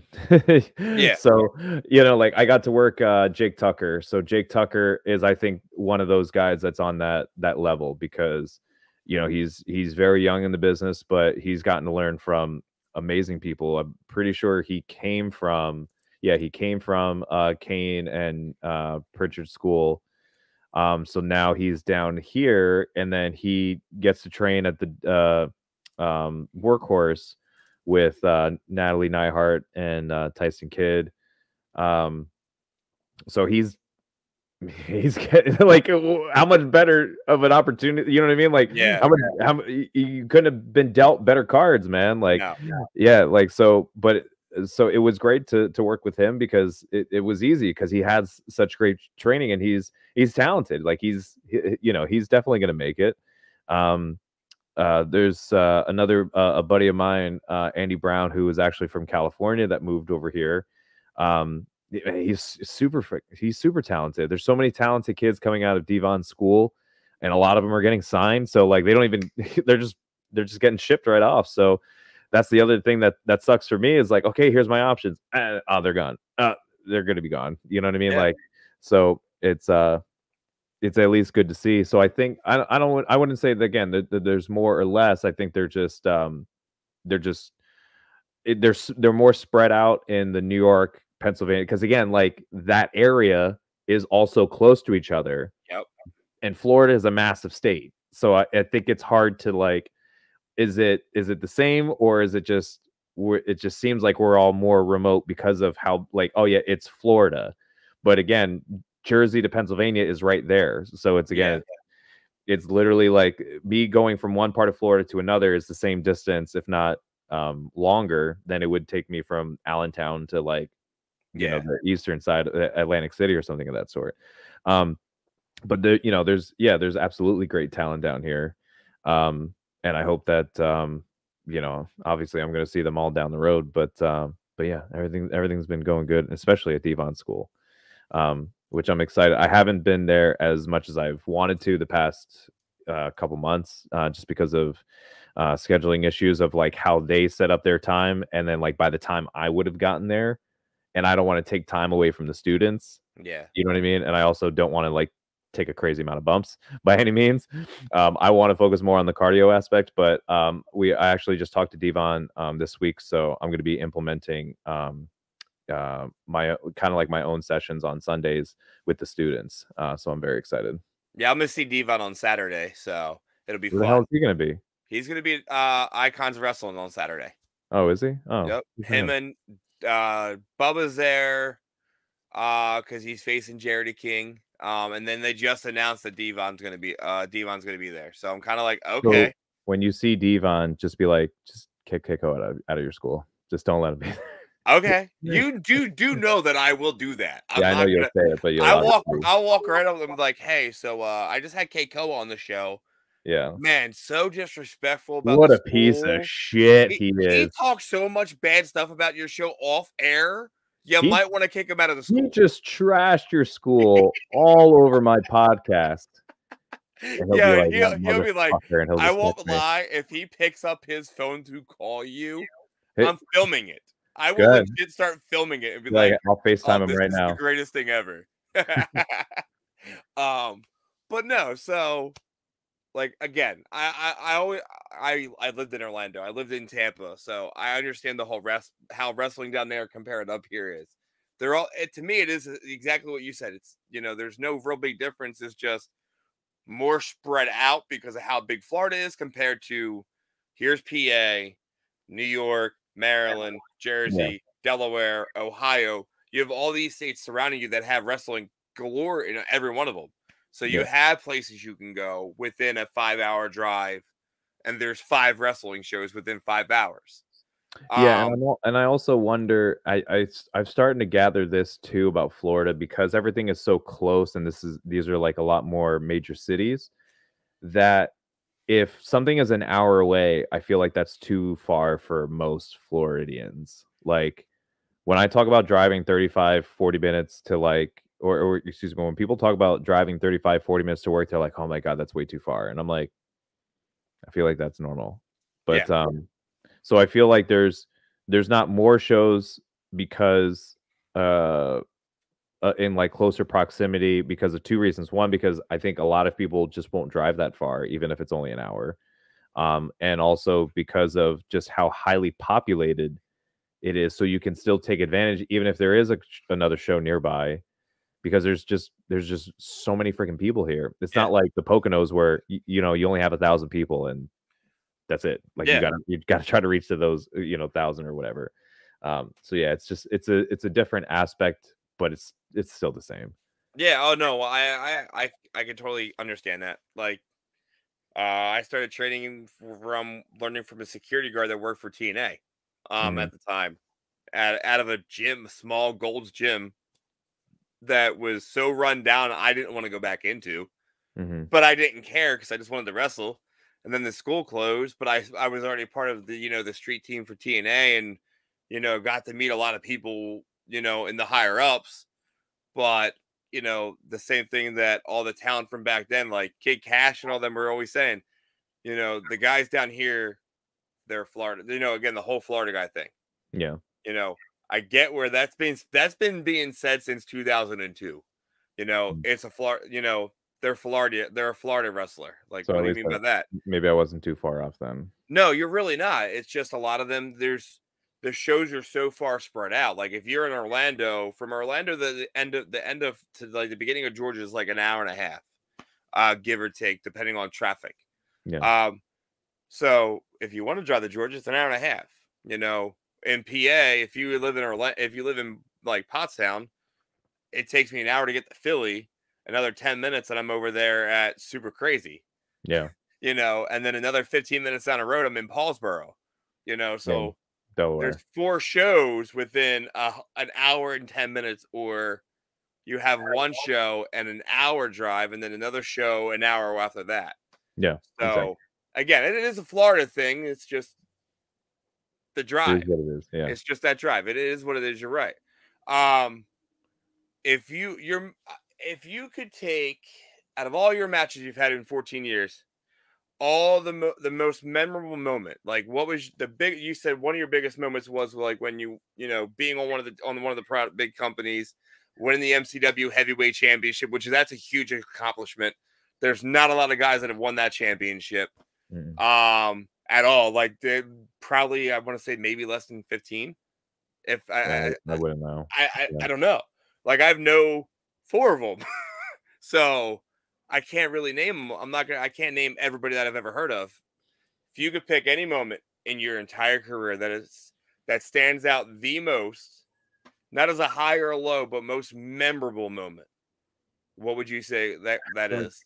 It's again, because I put so many different things on different pedestals for different reasons. Like I wrestled Caveman Chad, JC Wessler, my buddy Chad, whatever. I wrestled Chad at the Garfield Hotel where him and I used to go and watch indie shows when we were in middle school. So that was a cool moment for me. Getting to wrestle Joey on Work Rate after we built that matchup for a year. Cool moment for me. Being able to run my own show and have me and Aiden Chambers come back as the dream team to face Fusion DS, Damian Dragon, and Matt Saigon. Cool moment for me that officially retired the both of them. But then Matt coming back, and then I officially retired him again in Atlantic City in his hometown. Cool moment for me. Being on the last Underground, cool moment for me. Like winning the ECWA Heavyweight Championship, cool moment for me. Beating Papa Don when he was unstoppable in that company for the longest time, cool moment for me. Being my debut match in MCW on the 4 Horsemen show and my very first attempt at MCW, cool moment for me. Like different things, different reasons. So it's going to be hard. Even if I were to one day win the heavyweight championship of AEW or WWE one day, to me, it's like all of these other moments that I've gotten to do are still going to be on the cool moment, like bookshelf, but they're going to be for different reasons. Like, of course, that one's, going to be a little bit more elevated because of how monumental being able to obtain that goal is. But again, all of these other things are still super important to me. No, that's Chio, I hate you. I hope you choke on that food you were eating there, man. I got wrestling the atomic dog bad moment. I mean, at least he was the majority of the time. I'm talking to my Instagram. You were at least in the main event, and I was, jerking the curtain. So, at least that was easy. But go on. So what's Chio? Chio says lowest moment being on the podcast. LOL. Just kidding.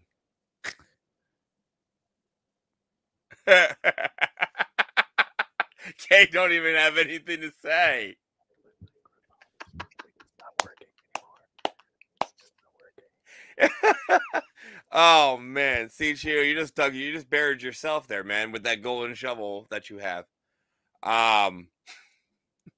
This is the kind of stuff that I got to put up with here. Chio making jokes in the chat room, but oh hey, the mic's working again. Oh, look at that! See, it's just the magic of keeping Chio off the show. Yeah. He goes, Sammy, unplug the mic. He's blaming the wife. I think she's asleep. I think she's in bed already. Well, you guys both work long hours. Like, you guys both have 2 long, drooling, not bad jobs, but good jobs that, keep a roof over you and your family's head, and living in Florida. It's a long day. It is a long day. So it's, it's just a normal American, work your butt off and, and enjoy the comforts of your own home with your family. Yeah, absolutely. But, since the lows and highs, like I understand that you can't really, it's hard to pick what the bad is because even the lows are good. Mm-hmm. And the most memorable moment, like they're everywhere. Like I've never had to face Dennis Draper in a singles, so thank God. That is a good moment because I would probably get blown up and throw up. There's not enough squat belts I can wear. There's not enough backpacks in the world that are strong enough for that fucking thing. That'd be a bad match. I'd probably tap out in 30 seconds. But no, that is a match. I will say this: if I'm able to get back in the ring and I get back into the tip-top shape that I used to be, like when you first met me, and I could actually, wrestle for 30 minutes without being blown and looking like drizzling dog crap, I do want to face you. Like, you are one of the guys on my list that when I do decide that I want to hang my boots up, like you are on the list of guys that I want to be able to say, I've got to work. We've got to kill it. We got to have fun, and I could be happy with it. Like, if I shit the bed, I shit the bed. That's all on me. I hope it'll never happen. Like when the whole Jimmy Ray thing. Like, me and him. Dennis would only last 3 minutes like that in one match. Hey, that is a compliment for him. Okay, that is a compliment, Kenny. Kenny, listen here, Mr. Kenny. Way too high expectations. You're my personal ref here. You shouldn't be talking smack. You won't get booked no more. That was still the best line ever. Like, Kenny, everywhere I go, everybody goes, "Oh, Dennis brought his ref." What? Yeah, exactly. Like, I didn't bring my ref. Bring that ref. I'm on the show. He's on the show. We just drive together. It's just easy carpool. But it was awesome that you were able, me, when you posted about you were leading referees for your show, I was like, hey, I have 2 guys, Kenny and this guy. But I would pick Kenny over everybody else any day of the year. Yeah, Kenny, damn, man, you screwed me up on that one because that was good. That was a good one-liner. That is the best compliment I got all day. I think you're about to take it home. I was going to almost. So we've been going an hour and a half here. Yeah. And I know you got to get up early for work. I got to get up early for work. Well, you got to get up early for job 1, which is the gym, and then your job. Gym skis. Yes. So if there's anything you want to plug, any other shows besides those 2, I know we have on the bottom, we have all your social medias. We have your pro wrestling tees, which people, if you want t-shirts, trust me, Keikoa's t-shirts are pretty much top of the line. Designs are pretty dope as hell. I literally just showed my girlfriend one that I'm probably going to buy And two new ones are going to be dropping this week. I just haven't uploaded it to the website yet. I'll have to show you the logo to the new Dennis Reaper t-shirt, which just got sent to us, and I think is awesome as hell, but only for t-shirts, not gear. Chio told me about it. He told me it was canceled. Oh, wouldn't be surprised. It's not a it's not a podcast one that he just keeps stealing off the internet and using other people's logos, but it's cool. But as far as plug or say anything, we've talked about it. We got last call on December 30th for MCW. We're moving out of Joppa, so come say goodbye to MCW. At least in that building, by all means. We have Pro Wrestling Action coming up January 9th, where I face D3. Very excited for that first time ever match. But overall, anything else that I want to plug or talk about? I mean, something that I've had a tendency to do on any time that I've been a guest on people's podcasts, which before I forget, obviously, thank you for having me on. Always appreciate people asking and caring for whatever 2 cents that I actually have to say for some reason.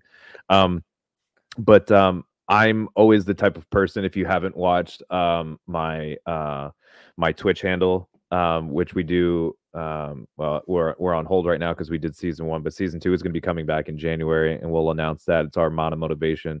It's for me to help anybody that's just down, because I think what happens a lot of times is, people look at wrestlers as like these superheroes, or they look at them as like, man, how are they doing so great, and like, what am I doing wrong, or something of that sort. And I try to give everybody like the realism of like, hey, we're all people too. Like, we all go through depression. We all go through, our ups and downs and stuff like that. And I think if more people, kind of pushed away the social media aspect, because, we only obviously post the good things, and a lot of people don't post the bad things. And I like to obviously do both, because again, I want people to know, like, yeah, one, we're all human. And maybe they're going to see like, okay, well, if they're going through the same things that I'm going through, then it would help me get through what I'm going through. Like, if they can do it, I can do it, because I look up to them. And I've been fortunate that a lot of people have told me that they look up to me and they listen to me for what I say. So that's a blessing in its own. And it comes with great responsibility. Sorry, super Spider-Man plug.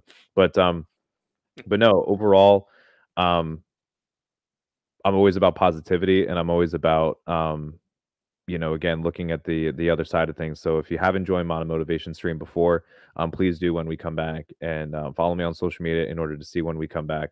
But as far as, again, transitioning into that, about anything that I normally say is, this is a moment where, like, we don't know if tomorrow is guaranteed. A lot of people, know the saying, like, tomorrow's never guaranteed. Live, you only live once. Live today like there is no tomorrow. There's those sayings for a reason. And anytime that I have a microphone in front of me and people are watching me, I like to remind people of that please, like, time is never promised on this earth.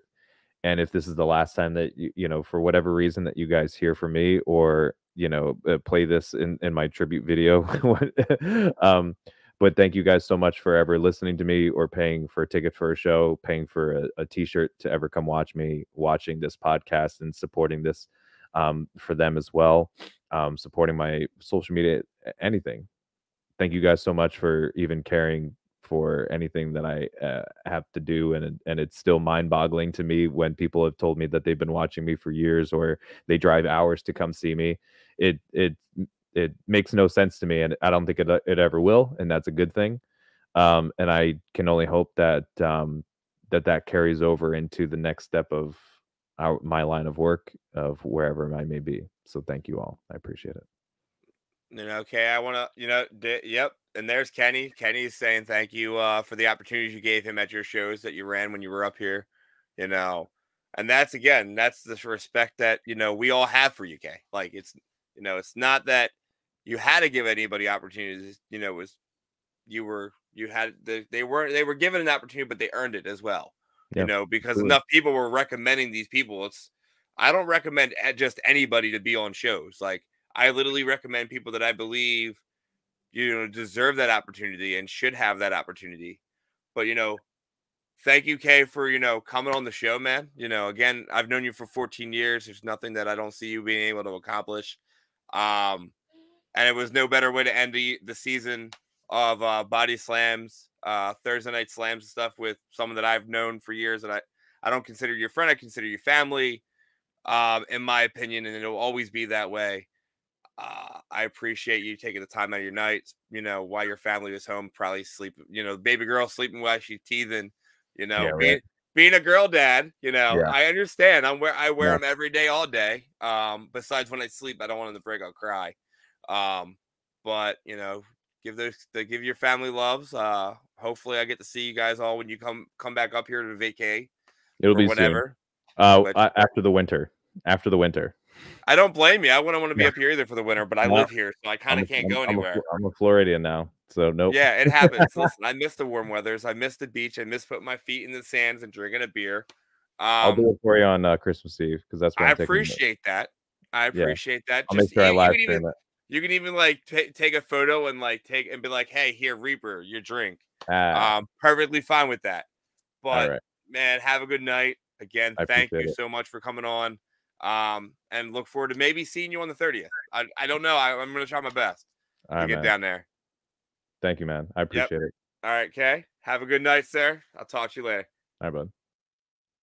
All right. Well, Chio, if you want to come back on in, you can, or did you fall asleep pushing buttons? Hey, what's happening, people? Welcome back to the last edition, last episode of season 1 of Thursday Night Slam, and Dennis Reaper knocked it out the park. I don't know. I thought he would.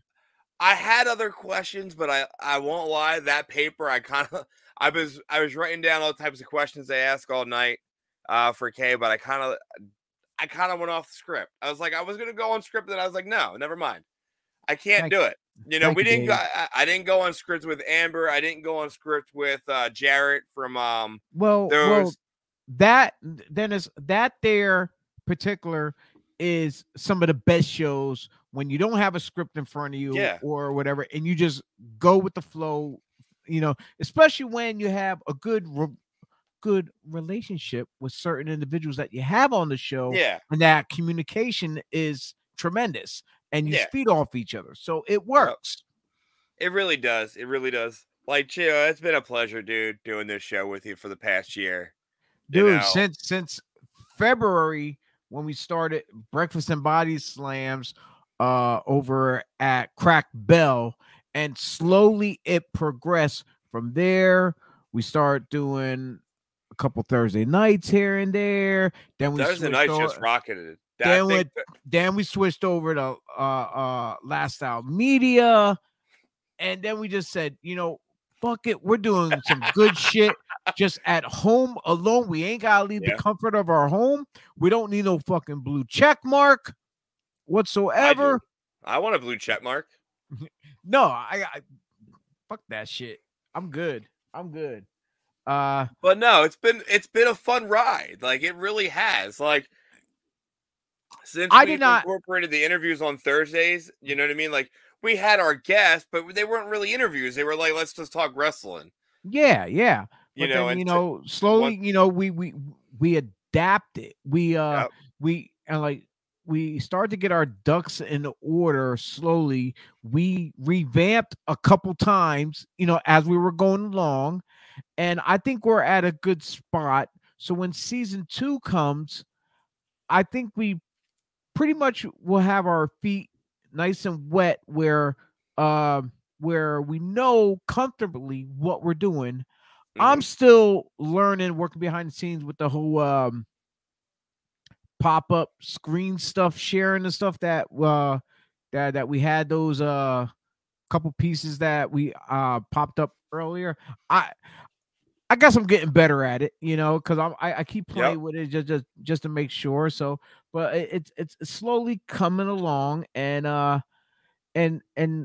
dude, I'm like, there's nothing really much I can say except thank you personally for sticking it out with me on this damn journey, because It was an accident. It was supposed to be a one-time thing in a studio. It really was a one-time. It was supposed to be a one-time thing. Like, okay, yeah, sure, we'll come back a second time.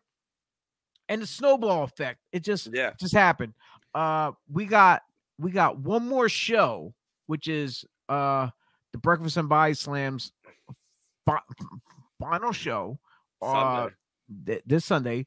We don't have a set topic or whatever. There is some stuff in the news that we will touch upon, and like I said, we'll call that show on the fly, babe. Look. Basically, this is how on the fly we're gonna call it. I'm gonna be at an event on Sunday. Okay, this is where I'm gonna be. Okay, I'm gonna end up. I'm gonna talk. We're gonna start on Sunday, but we'll end it with Saturday's gig. But Sunday at Fairview Fire Company number 11. It's 927 South 7th Street, Allentown, PA. It's called the Christmas Special. It's pro wrestling autographs and memorabilia show from 10 a.m. to 1. Dude, when I tell you who's on at this event, you might actually show up. So you said for the Saturday one. Sunday is from 10 to 1. Saturday's even bigger. Okay. And when I mean bigger, I'm mind blown by who's on Saturday. Well, the Saturday event, you already know I can't make it to that. Sunday, it's a possibility. Is it going to be up at that fire hall in Allentown? Yes. Okay. So we have The Godfather. We have Vampiro, which I think my internet lagged. I don't know. I can hear you. My screen froze on me for a second. Yes. Okay, so we have Vampiro, who rarely does, any autograph cons and conventions, which I'm freaking ecstatic about because I want to meet the guy and I want to talk to him. Santa Claus is going to be there. Okay, Santa Claus is going to be there. Just going back to what you were saying about Vampiro, that's one of the main guys I actually would love to meet. Because have you seen his documentary video? I have not yet. I have not yet because I'm afraid. I want to watch it, but I'm afraid to cry. I was gonna tell you, dude. That's exactly what I was gonna say. Like I got so choked up from watching it. Like for the stuff that he gone through in his life, or what he's dealing with at this age and stuff. At this moment, it breaks my heart because it could happen to any one of us at any given time. But you also have Shane Douglas, Ken Patera. You said Shane Douglas is going to be there? Shane Douglas is going to be there. Is he going to show up? Is he going to show up? I don't know, but I'm hoping he does. because he has a history. He has a history. No, he does have a history of it. We have Kevin Sullivan, Andrew Anderson, TJP. We have Katie Lee Burchill, which also used to be known as Winner. Back in the day, you have Gary Wolf. You have Sandman. You have Flash Funk, also known as Too Cool Scorpio. You have Xavier Vega going to be there. You have former or current UFC fighter Jessica Evil Eye. We have Peaches, and we have Kimaro. I know I can't pronounce. I never pronounced her name ever right. Kimona. Kimaro. Yeah, but that's everybody that's going to be there on Sunday. But dude, Saturday is going to be freaking amazing. So it's called Icons of Wrestling. It's at the 2300 Arena, also formerly known as the ECW Arena off of Swanson. Okay. When I tell you this, I'm going to give you 5 names. You have the Icon Sting. You have the doctor herself, Dr. Britt Baker. You have Kevin Nash. You have, again, the Godfather. You have Too Cool Scorpio. Oh my God, I gotta pull out some of these names. You have Devon Dudley. You have Bubba Dudley. You have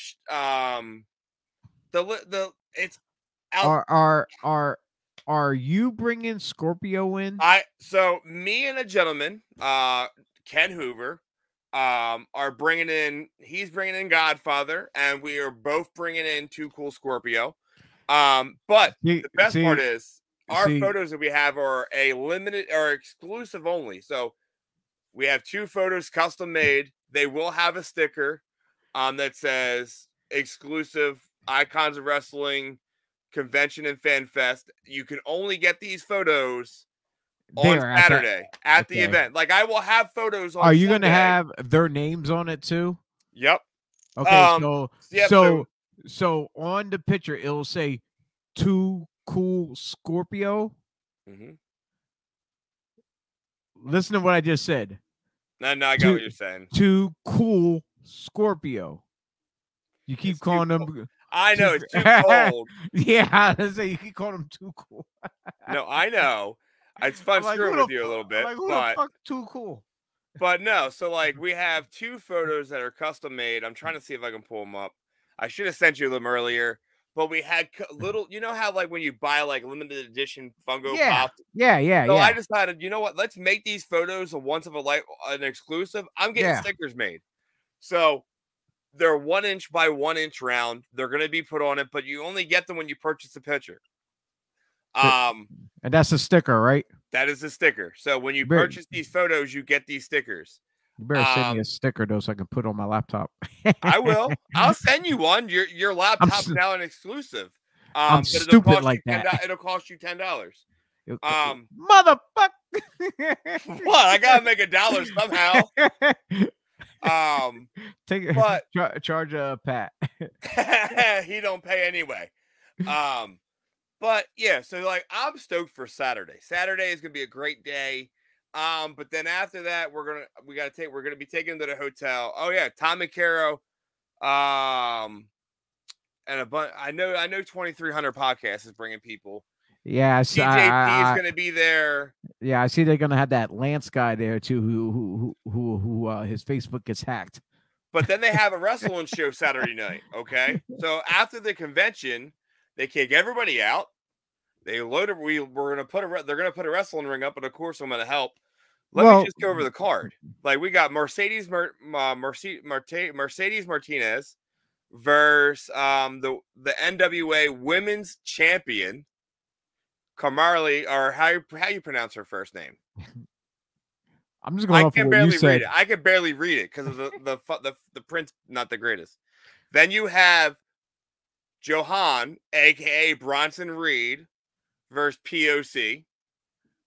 Who else did they got? Oh yeah, Enzo is going to be at this event.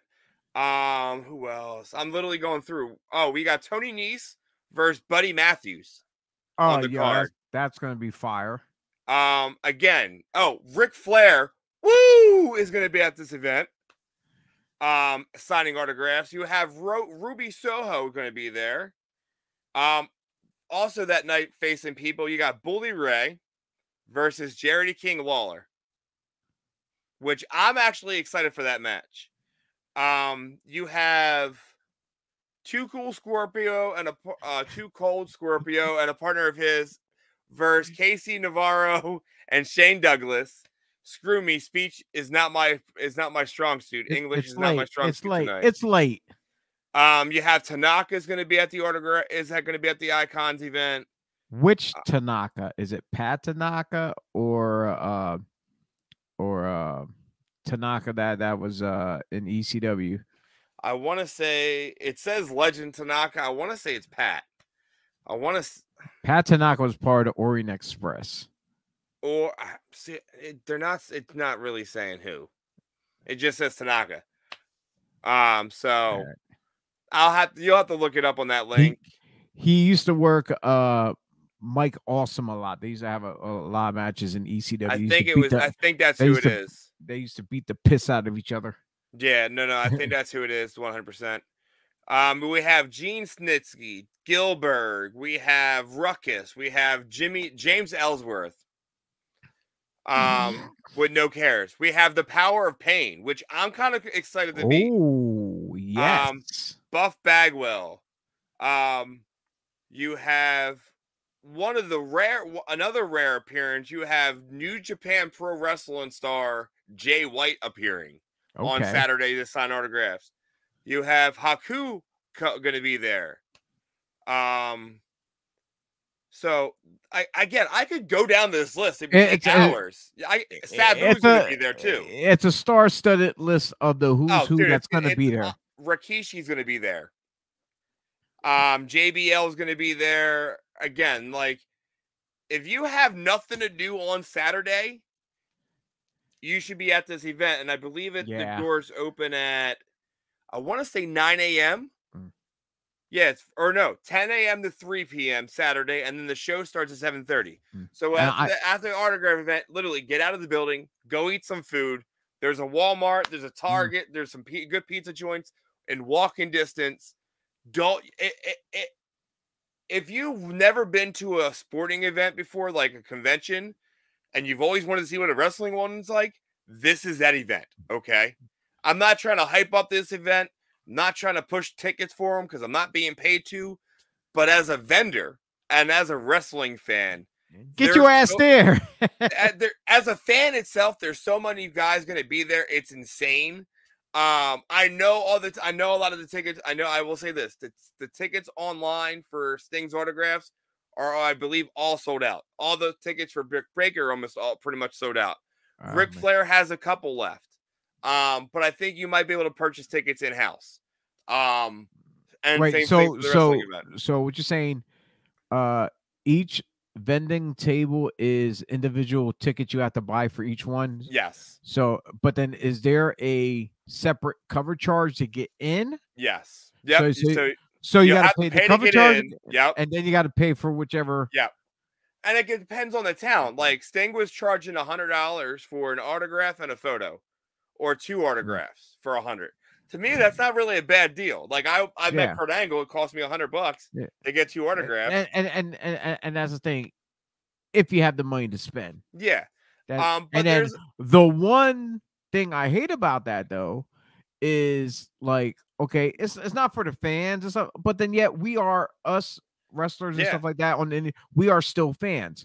But it's like, but also at the same time, where we always bitch and complain about talent instead of investing into themselves as far as getting custom gear and doing this and doing that. They won't spend that little bit of money, but they'll spend hundreds of dollars to go buy a ticket to go see a WWE, like a major pay-per-view event that's coming to town, like MSG or whatever, or to go to these big or they buy these replica belts. They'll spend all this money doing all this other stuff instead of investing into their own gear and stuff. But that's just me getting off track, though. Yeah. I also forgot Mr. Glock himself, Art Anderson, will be there with his son Brock, Jay Lethal, Stacy Carter, aka the Cat, Jacqueline, Tyler Breeze is going to be there. Scarlett, formerly released NXT star Scarlett, will be in the facility signing autographs as well. Again, you're going to get to see guys that you didn't expect to see anytime soon since releases. They're ready to do it. Dave, if you want Jay Lethal and you're not able to get there, let me know. I'll try to help you out. Keener is booked for ACPW. That's cool. Listen, get me the money. I'll get you your autograph and I'll get it to you. That's not an issue. We'll discuss that privately in messages. I'll take care of you. But yeah, dude, I'm stoked for Saturday. I'm stoked for Sunday. Downfall is we got to leave the venue by on Sunday at I want to say 12:30ish. And me and Nina are going to be driving too cold all the way to JCW for a show at 3:00. JCW. Where's that one going to be at? Where do you think? What, in Ridgefield Park? Oh, okay. All right. Yep, we're going to Ridgefield Park, so I'm going to be there for that event. So hey. I see that place quite too often. I just picked up another date. I will let you know after we get off the air of who's it for. Yeah. I don't want to let the cat out of the bag yet. It's a new company being brought to the area by some well-known individuals. Fair enough. who been on TV and been to Japan and stuff like that. So yeah, I got reached out. I got reached out to. So it's gonna work in my favor if things go good and they continue. Yeah, I can be seeing Richfield a lot more. Oh man, it's crazy. But no, I'm gonna send you. Well, I'm sending you photos and stuff now. Okay. Of but you know what? Weekend. We might as well end the show, and we're gonna talk off air.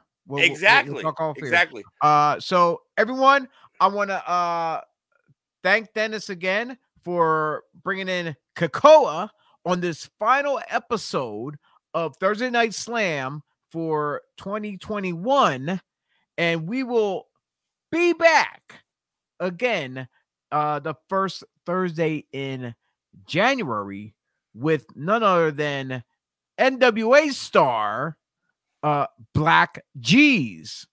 So you don't want to miss out. Tune in this Sunday for Breakfast and Body Slams for our final episode. It's going to be off the chain. It's going to be unplugged, uncensored, unscripted. There's going to be some stuff in the current news that we can talk about. But other than that, we're just going to go on the fly and have fun with it because we had a great year.